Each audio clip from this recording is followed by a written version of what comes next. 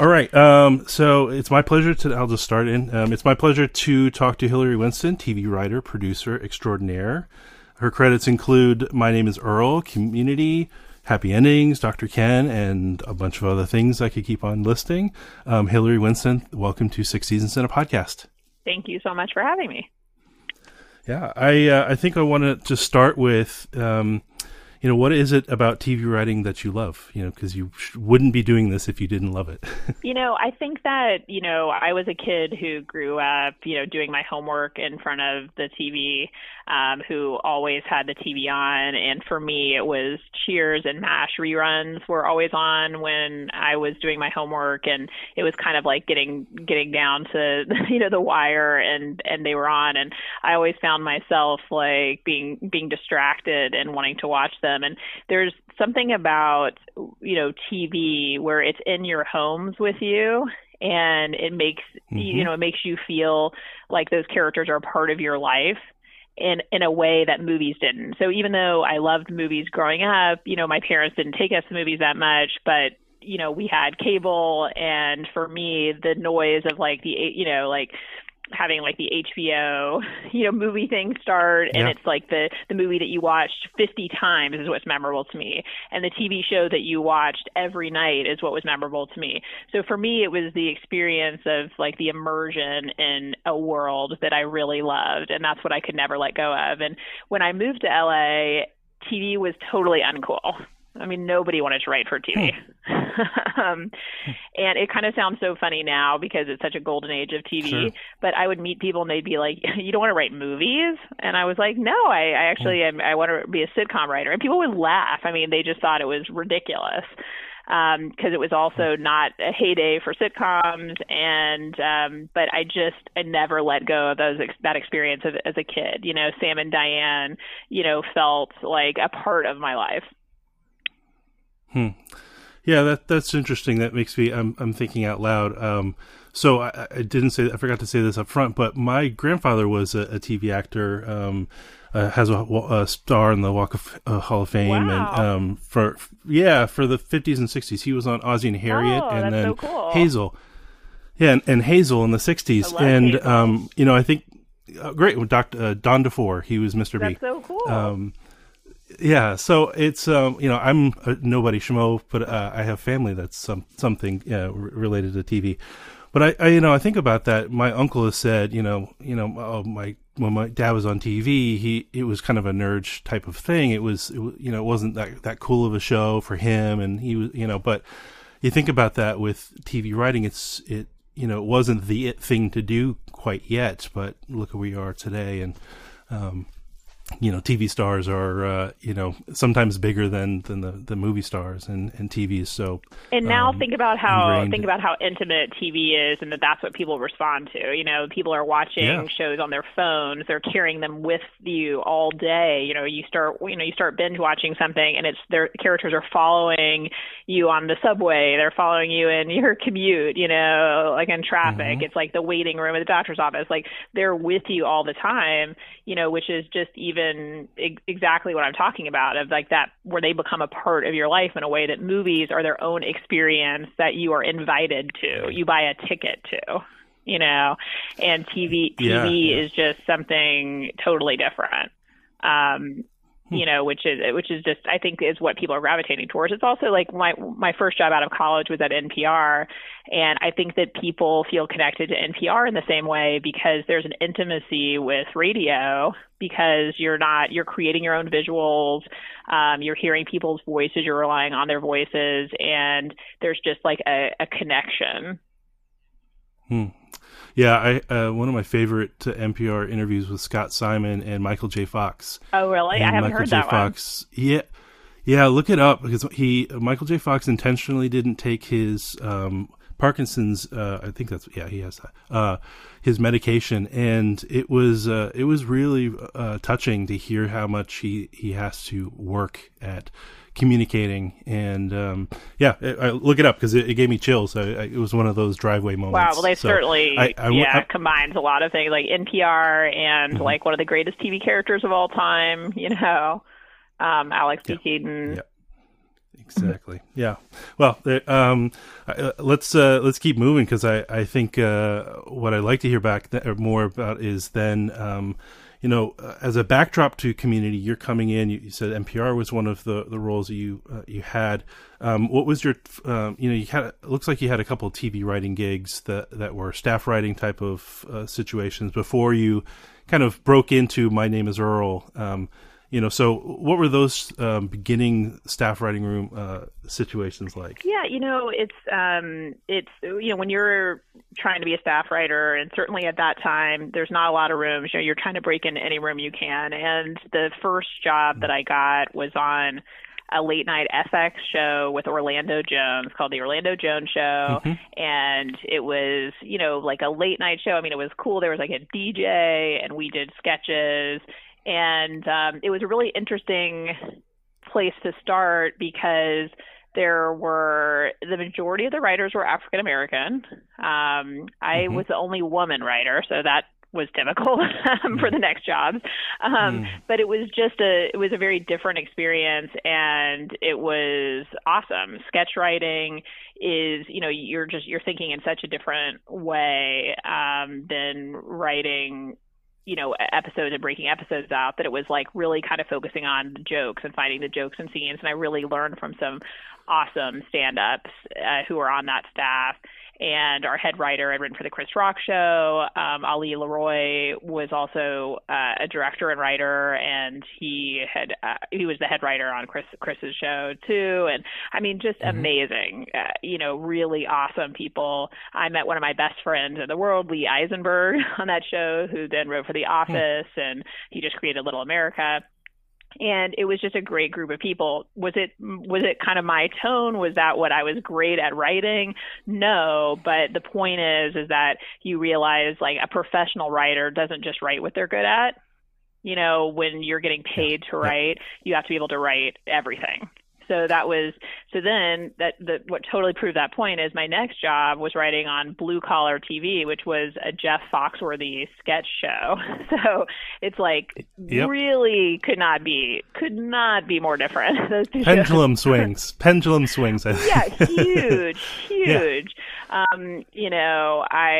think that one of the things that I got on the show with was I pitched a sketch called beer belly or pregnant belly. It's like that. I mean, I'm from Texas, so I was able to pull from some personal stuff. Same here. That's actually really funny. I was born in Austin. Oh, really? Oh, that's why I got married in Austin. I'm from Corpus Christi, but. Oh, okay. Great. But it's just, it was so different. And then it's like, yeah, okay, well, like last week I was pleasing, Orlando Jones.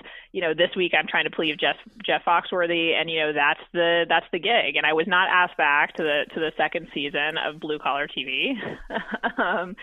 And then after that I worked for a Nickelodeon show, and it was so funny because I think at that time I felt like, I really wanted to work on a network show, and I thought, working a kids show, am I going to get stuck in this world? And it was one of the best things I did, because it was a super tiny staff, and I got to write 4 episodes. And, there's nobody to do it for you. It's not like you can go off and then the whole room is going to rewrite your stuff. They're going to shoot a lot of what you wrote, for better or for worse.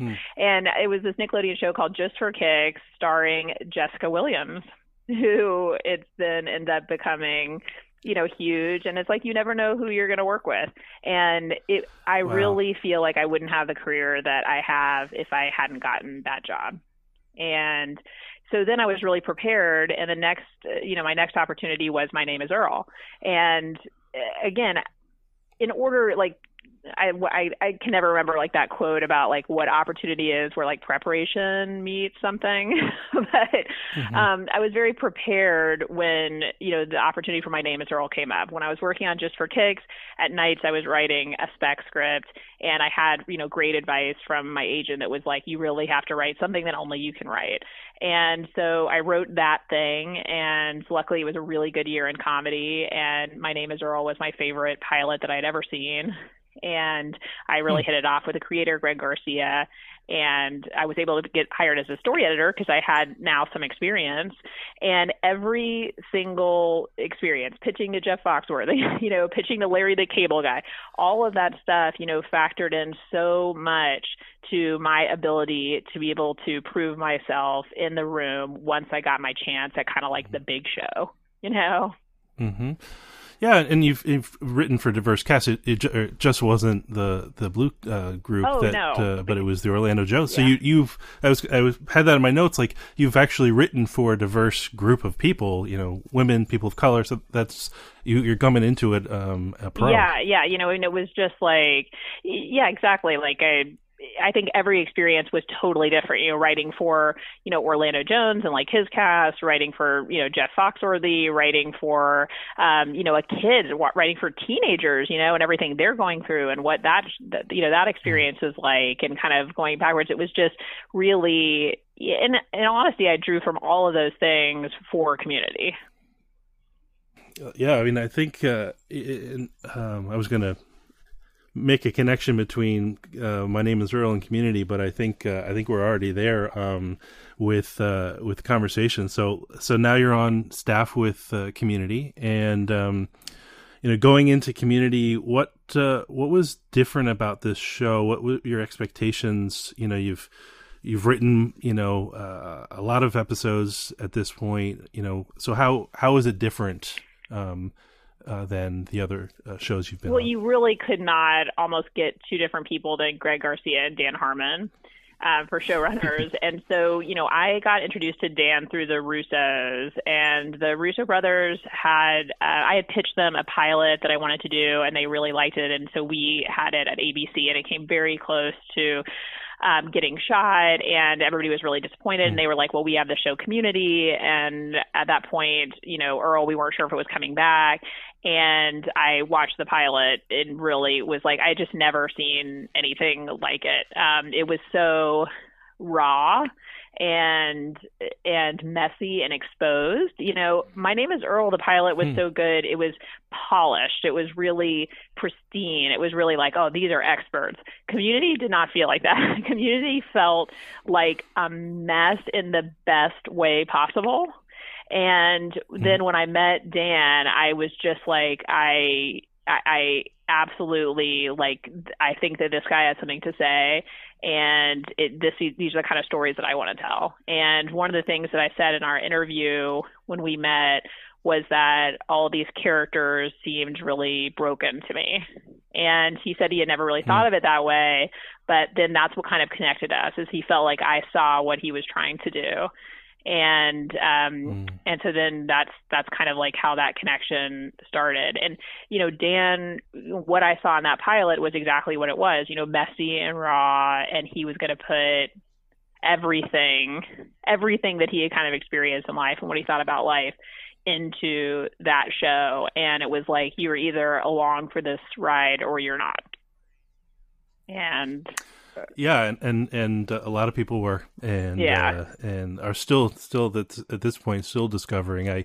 I'm pretty connected now in the social media groups, and there's people every day. Oh, I'm starting Community for the first time, and I'm like, that's awesome. That's amazing. Yeah, you're in for a treat. I would be, if Dan Harmon prior to Community or starting Community and the Dan Harmon today could meet. I've followed him a long time now, and him, and I imagine they're pretty different people. Probably the same in a lot of ways too. We all are, but anyway. So I think better dressed. Maybe since I first met him. Yes, yeah. And his hair is and beard and anyway, if I follow his Instagram workouts and stuff, it's just he's an inspiring fellow. Yes, for sure. Yeah. So. And really good at carpentry, amazingly good at carpentry. Yeah, so somebody just told me this, so this is his new thing. So I need to get into that. Yeah, when you see someone who can excel at so many things, you're like, I I try those things too. And why am I, I'm finished my own basement. I'm like, oh, that corner is all messed up and that. But when you see someone excel at something and you're like, how did you get that cut so right? Anyway, I'm nerding out about carpentry with you, but yeah, it's amazing. So I think I want to talk more then about the craft and the writer's room itself. I think there was I had misconceptions, or at least a lack of transparency into that world. And I started this podcast to kind of learn more about it. And I think from what I've seen, there's a lot of people who have been really interested. Do you think like the public understands what you really do, like as a TV writer? I don't think entirely. I mean, I think now there's so much more information, especially than when I was starting out, about how it works, that people have a better idea. It used to be that people didn't know what a showrunner was. That was hard to explain. Also, one thing that's always confusing to people is that sometimes people contact, the staff writer because you're like, oh, you're the writer on the show, and they don't realize that writers have producer credits as they get, higher. Yeah. And I think that, I still get asked, it may surprise you because you're a little more into TV, if I just write for one character. And, I think that sometimes it also happens to women more. People assume that you work on a staff that you're going to write for the women characters. And it's like, well, right. No, I didn't just write for, Britta, on Community. Did I bring some authenticity to like Britta stories that might not be there if it was just a room full of dudes? Like, yes. But it doesn't mean that, I wasn't a big part of the other stories. And so I think there are still kind of misconceptions about that. Also, the credited writer on an episode is always such a tricky thing. I've noticed I think the Good Place writers are really good about, always saying like, I have an episode on tonight that's great, but just a reminder that this episode is written by a lot of people. And this is the one that I get to take credit for. And that's really the truth. I mean, all the time there's, really big storylines that you have, huge parts of episodes that you don't write. And a lot of times writers are good about, in the room or reminding, oh, that was such a great thing that, so-and-so pitched. And, even if they're getting credit on the episode, but then the rest of the world doesn't really understand that, so they look at an episode and they think, oh, that's your episode. And it's your moment to take credit for all of your contributions in the room. And sometimes it's your story idea and that's why you're assigned it. And, there's different variations of how much somebody has control rise over an episode, but really it's your time to take credit for like your part of the room. Yeah. And so you actually have 4 episodes in the season 1, compared to some of the other folks. How does that happen? How does that, get assigned like that? Or is it just, we're looking at the room and saying, this is Zach's first writer's room, so he's gonna get 1, but Hilary's been in multiple rooms, so she's gonna get 4. As far as the experience wise. Yeah, almost every show goes in order of, who's the highest level writer. Sometimes, like in our case, Neil and Garrett, who were the co-showrunners, they were really busy with the logistics of the show, so they didn't want to write an episode. So then that's kind of how I ended up in the rotation. Also, there's just some people that the drafts, and I'm not saying this is the case with me necessarily, but like on a lot of shows, the drafts are just a little bit easier for the showrunner to rewrite for whatever reason. Maybe they're better at adapting the outline. And so it kind of makes everybody's life easier if that person writes a lot of drafts. And just naturally somebody that's done more scripts is probably kind of in that zone. So then it helps keep everything kind of moving when you have that person write a script. Right. And everybody has different skills. Sometimes there's somebody that like you really miss it in the room when they're off on script. And so you really, really want them around. And it's really, those people always get, kind of screwed because they get less scripts because they just can't bear for them to be out of the room. So it's, so that's just kind of one of the combinations of what happens. Yeah, and I think when an audience so I'm thinking about I want to attach like a name who I can go on Twitter and go, you make me laugh every time I watch this for the last 10 years. I want to attach a name to like a joke, because you have a moment where like the exchange between Jeff and Troy, where they're, oh, that's racist, that's black, that's homophobic. That's one of those moments where like, oh my God, like Community is so good at dialogue and making these characters, but how often is that like you as a writer, I'm sitting with my script off, for my week writing my script, or how often is that like a joke group joke session type of thing? It really is such a combination. And a lot of times, like, so that particular run was like a lot of Harmon, but it's like we're also there contributing, and somebody throws out one thing and then it gets him going to the next thing. And a lot of Dan liked to be at the computer, and a lot of it was us. He liked to put it up on its feet, kind of in the room. So there was a lot of that kind of back and forth that then gets you there, and somebody adds something else and it cracks him up, and then he wants to top it. One of the things that is great about Dan, and there's definitely a lot of other people I've worked with like this, is that you want to have the joke that wins, but if you're putting a joke in just because you're the boss and it didn't win, and Dan wanted to win, and he put his joke in if it won. And it won a lot. I mean, yeah. I mean, he's a funny guy. So yeah. And the thing is that we all got better at writing for these characters as we went along. And the better Dan got at writing for the characters, the better we all got at writing for the characters. It became very clear, this is a Troy joke. This is, yes, like this is, this is Britta. This is, this makes sense. Like, of course, this is what Ovid would say, and that just makes a big difference as a show kind of picks up steam. It's one of the reasons why I love writing on first season shows, because you're really figuring it out all together. Yeah, and it sounded like there was a lot of effort put in the first few weeks to month of the show. Andrew was saying where you had like a retreat of who are these characters, camp, yeah. Yeah. I mean, do you have any? I printed up shirts for the second season that said character camp. Oh, awesome. Do you have any favorite things that came out of character camp? Like what of things that you've pitched for the characters? And... Well, one of the things that, ended up being in Football, Feminism, and You was that when we were talking about Britta, and it was in the first like 2 weeks, I think, of season 1, we weren't even at our regular offices yet, and we were in a conference room, and I said, well, Britta is the type of girl that like girls don't like. And Dan was like, what are you talking about? And he was like, she's like really cool. She's like the cool girl. And I was like, what girl likes the cool girl? I was like, that's the girl that guys like. That's not the girl girls like. And it really started this conversation about what kind of the age that Britta was at and how she had kind of defined herself by being one of the guys.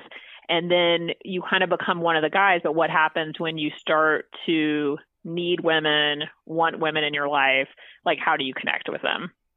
And so it was just such an interesting thing and just so unexpected that even though Dan had created this character, you create a character and you kind of put them out into the world, and then you can't control how then they're perceived. And I thought it was so obvious that Britta was a girl that women wouldn't like. And so, it's stuff like that it, become, so much of what the show is like the deep pathos of these characters. And those were the best conversations in character camp, because when you're on a deadline, you really don't have time to have these kind of conversations. You're really like, okay, what's the B story? They threw out the B story. What's a new B story?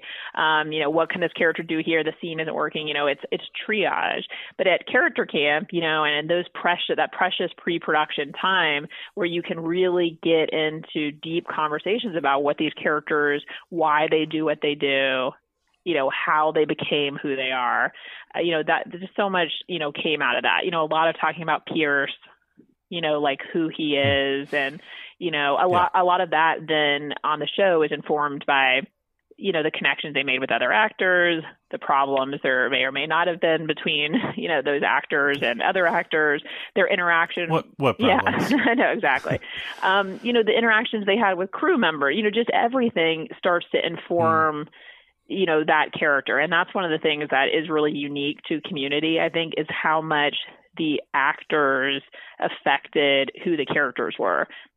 If, Yvette had not been cast as Shirley, Shirley would not be who Shirley was. It was essential. Yeah. Certainly the dean, if it had not been Jim Rash, it's like so much. They bring so much. They're so talented as a cast, brought so much to those characters. And just really, I think that's the chemistry that we all who love the show feel. Yeah, I think what I want to see do is like try to triangulate. That's what I do for a living. I'm like, think about numbers and figure out like why. Mm-hmm. And sometimes it's just a matter of, Hilary wrote something great. Someone had tagged a joke during a group session and it came out of the mouth of the person it was supposed to. And on the end, the consumer just, I look at it and go, I love it. And it makes me so happy or it brought me through a really bad time. And how can I repay you? I don't know. But I just, sometimes that calculus is just unknowable in its beauty. And I just have to be satisfied with that, I guess. Yeah, for sure. And there were so many moments of that where it really took so many different like things and factors, coming together. And that's one of the reasons why, the show, like, notoriously, the scripts would not be done and we would be, Joe Russo would, like, he started, Joe and Anthony started shooting, always starting in the study room because it was like, okay, at least if every episode starts here, we know what we can block and shoot on Monday, even if the script is changing as we're rehearsing. And that's kind of how it became that everything started in the study group.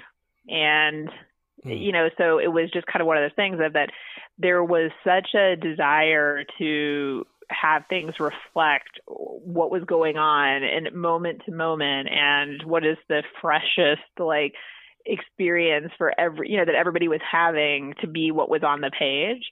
And so that was unfortunately for our amazing line producer, it was a little tough.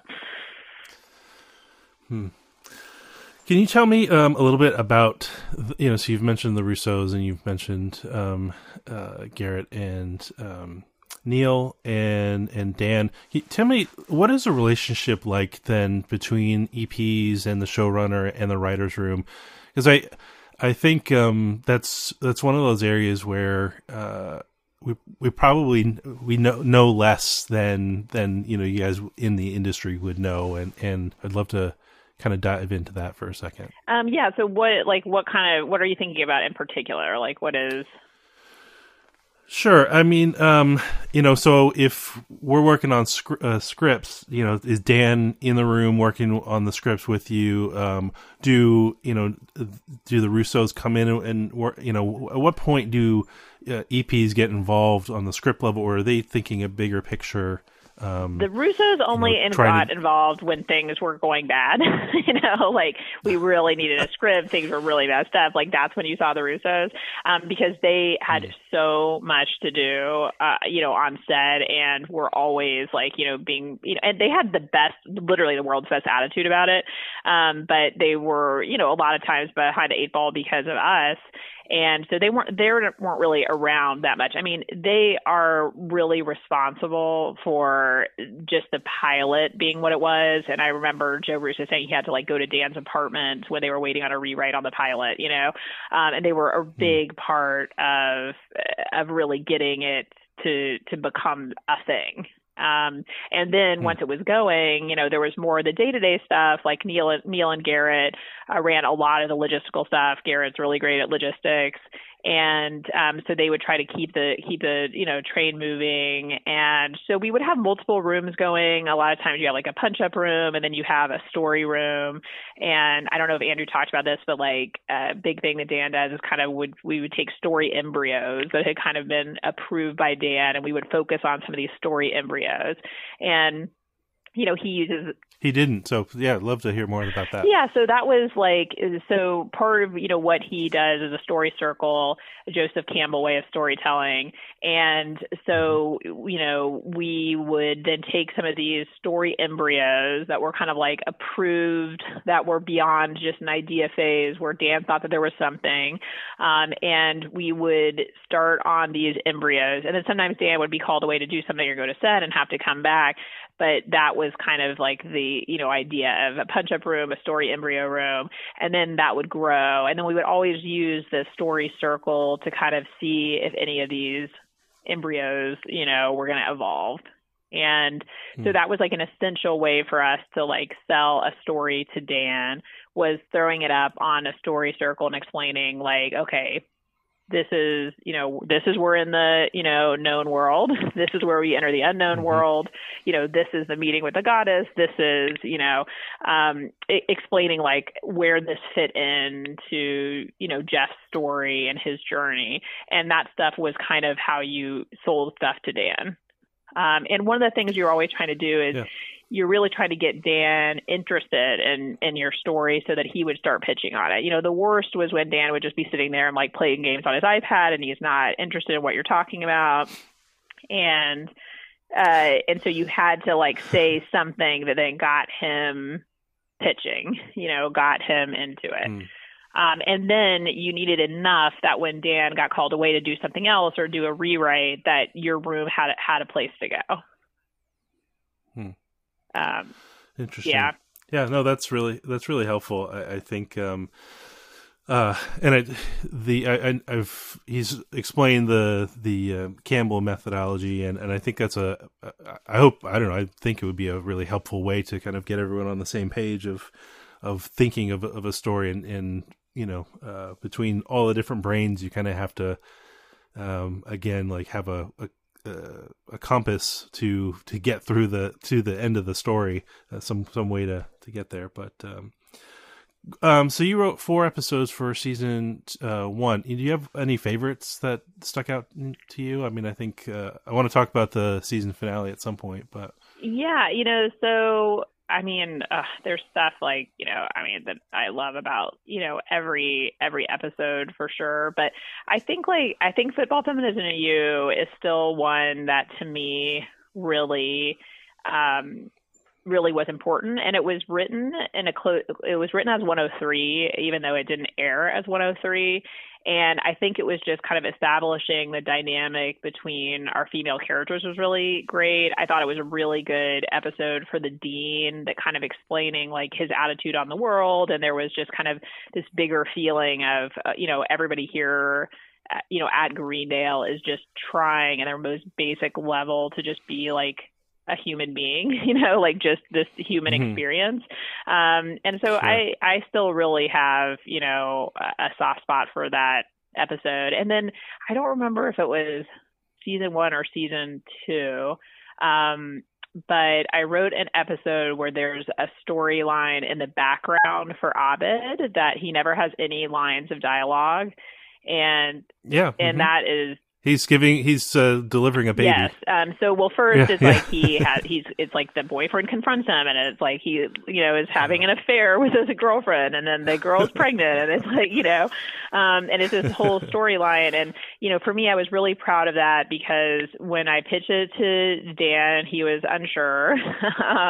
And when I think it was Joe or Anthony, I can't remember who directed it. And it was just I don't know for sure if this is going to work, but the Russos are always literally up for anything, which is one of the things that makes them so amazing.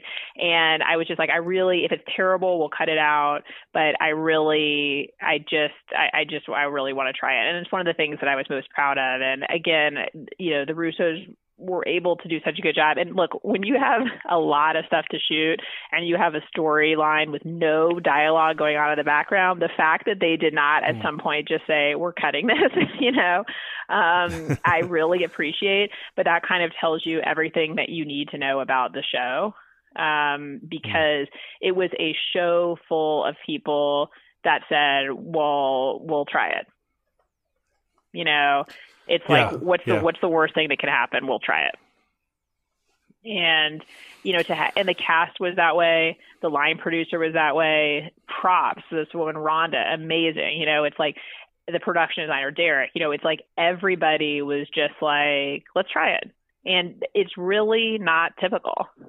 You really encounter, so often on shows like where it's just kind of, well, we're not going to be able to do that. Community, I remember we needed, for the season 1 finale, we needed a giant cookie cake for Troy. Yep. And we wrote it the night before it was shooting and told Rhonda, and she was just like, okay. And she was like, I'll call the 24-hour baker. And I was like, that's how I found out that there was a 24-hour baker in Los Angeles.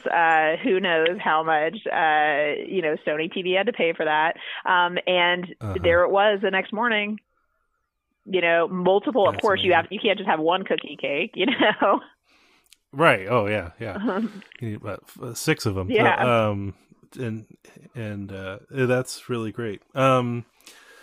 So I think, let's keep on talking about the season finale because I think I'd be curious to know how much effort, conversation, and attention the season finale is given versus your other episodes. I think that the first season was so crazy. And it was so difficult that I think that the season finale kind of like snuck up on everybody. I ended up writing it because I did have a big part in pitching, that story. And, I think that, it was kind of natural that we really wanted to kind of set up like, okay, everybody, we've been teasing, Britta and Jeff, Britta's finally, it's like, okay, now he's on to Slater, but now Britta's jealous. But then really like when nobody was paying any attention, it was Annie, Annie is the one with the real connection. And you even see in Football, Feminism, and You that Annie and Jeff have this moment. There was always this feeling of like, even though Annie was kind of treated like she's a child, she's the opposite of Jeff. She's type A. She's all these things. Britta is the female Jeff. They're like so right for each other. There was always this sense of that Jeff and Annie have the deeper connection, So that was like, a big part of Pascal Triangle Revisited, of just kind of like getting to like the heart of those things, and those dynamics that Jeff was having, the truth of them. Well, I think that's, trigger alert. I think that's one of the reasons why having a woman writer do that is really helpful. Yeah. And I think that's where we're better off for having you kind of set up those relationships and dive deeper into those relationships, and so that's really helpful. But I do have to ask: Team Britta, Team Slater, Team Annie? Are you? Do you have a preference? That's so hard because it's like, you have all different versions like in your head. Like, so it's funny because I think that like, early on you're kind of like, Britta's the worst, like you want him to be with Annie. But then as Britta evolves so much as a character, that then you start to really understand her more, and so then you like feel for her, and it's so hard. I mean, I think I would say I'm Team Britta, but yeah. Interesting. Yeah, I mean, I think that's realist. That's a realist approach, and I think.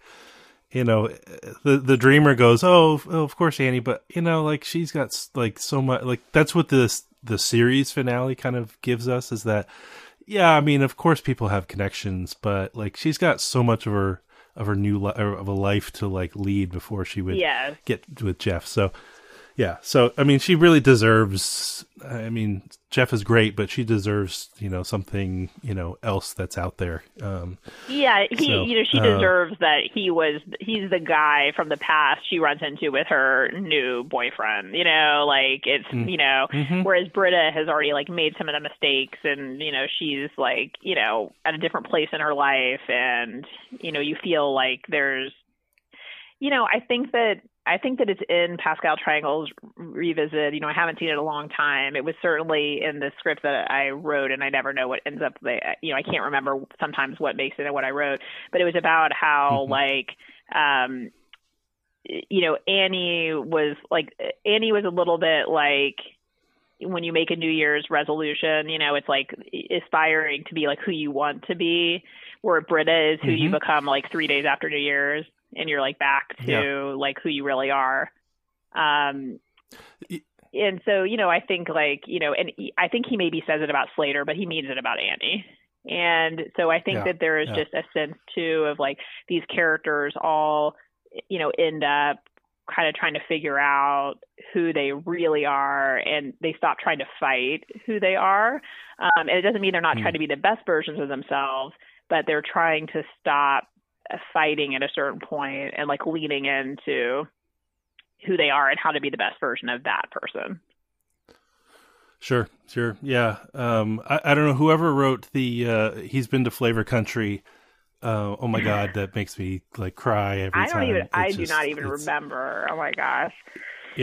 Yeah. Well, it's and I think that's a testament, like kind of what you said, where you kind of said that calculus is unknowable at this point, but it just, that's what I love about some of these episodes, Football, Feminism, You, and this one in particular. They have those moments where you're just like, oh my God, this is why we watch this show, and it's great. So, but that's one of those lines that sticks out. Like, oh, Britta, that is. I mean, that's so freaking great. Because that just shows you just like who Britta is. Like she just. She can't help herself. She is broken. She, sometimes is able to put on this exterior, but, it's so great from when you watch the pilot, to just see, where she's like this cool girl and she's telling Jeff like, oh, I tricked you. I'm not really, I'm not really going on a date with you. She's so in control, and then you're just like, by the end of the season, she just reveals herself to be just the mess, Yeah. So she kind of comes out of that season broken and kind of in shambles in season 2, because she comes in and like, why is everyone looking at me? Everyone hates me, and do you think? It sounds like you've got a good vantage point or a positive vantage point on her evolution. Do you think? This is kind of two questions in one. Like, how do you look at seasons 3 and beyond, as, it's like a kid that you sent off to college and they're no longer influenced by you. How do you view these characters? Yeah, I haven't seen like every episode from all these seasons, but I think that's a good way to put it, that, you kind of like help birth these characters, and then you kind of send them off and they like, have their own lives. And then it's like, you turn it on and you're surprised to be like, oh, like, of course. Yeah. She's doing model UN.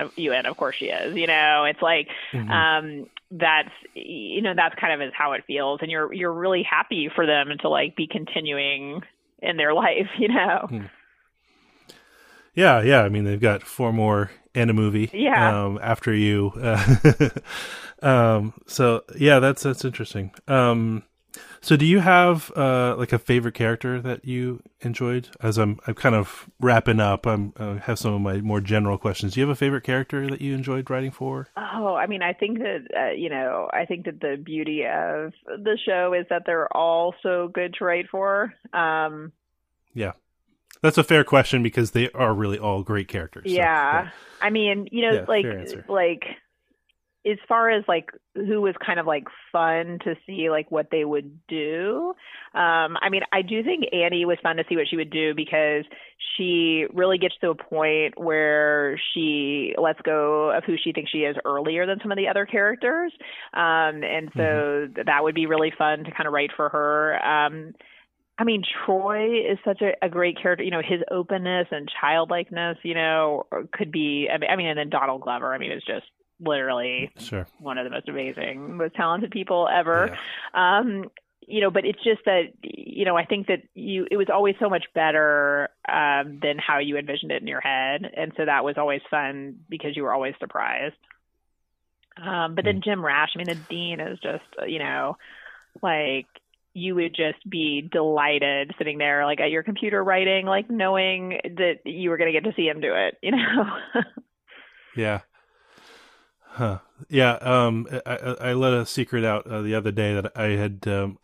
I will never be a professional screenwriter, but I enjoy it as a therapy process yeah, for myself. And so, yeah. So, and when you really know something so well, like you've watched these, like, I feel like I've gotten, anyway, so I started writing and the movie, I can see how, from your perspective of, there's a joy, and once you've found their voice, and once you really like feel like you know the character, it can just be so, it can be really delightful, for lack of better words, to just put that personality on paper. Yeah, and I think we used to do at Character Cam, which is a good exercise, really, any writer, of like, okay, like what if we were going to do a story between Abed and Shirley? Okay, so what Abed and Shirley? We got to do a B story. It's just the two of them. Like, what's happening with them? You know, like putting characters together that weren't always together. You know, I think that Shirley was very confused by Abed.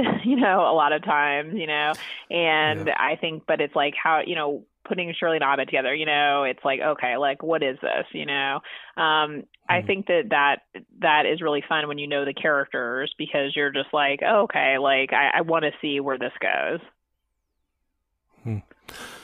Yeah, it's fun to see, you know, you're kind of like mixing chemicals and seeing what comes out of the combinations. Yeah, for sure. Yeah. And I think that's just what makes a really good ensemble, is that, you know, you were never sad watching Community when there were like two characters off in a storyline together. You know, you were never like, I got to get back to Jeff's story, you know, you know, sure. I got to get back to Troy's story, you know, like you really, I feel like you want to see everybody's storyline, and that's pretty hard to pull off in an ensemble. Yeah. I mean, I think it speaks to you've got amazing character, you know, the actors, and you're giving them something of substance to speak about, and so you've the perfect storm of all these great elements coming together. So I think that's where we have to just say thank you, Hilary, for, you know, and thank you to all these writers. And that's why I'm doing what I'm doing, because I want to give you a chance to, I don't know if anyone's ever asked you some of these things, put them from an anthology standpoint. We have these conversations where hopefully, you know, people can listen and say, wow, this is really great perspective from the people that have made the show that we like and love, really. Yeah, I mean, look, it's so exciting for something that, like, meant so much to me that, like, people, like you said, are even discovering it, you know, today, you know, it just means so much, because it's like, it makes all of those, like, 6 a.m., you know, never-ending night into day, and, you know, really, really tough moments that we experienced there, really worth it. Yeah, that's so great. Well, thank you on behalf of Community fans, and thank you for being on 6 Seasons and Podcast. Thank you so much. I appreciate it. Hey, Community fans, if you're enjoying the podcast, consider backing me on Patreon and becoming a patron for as little as $2 a month. It is really helpful for me to keep things going and keep the podcast moving forward. Thanks. Bye-bye.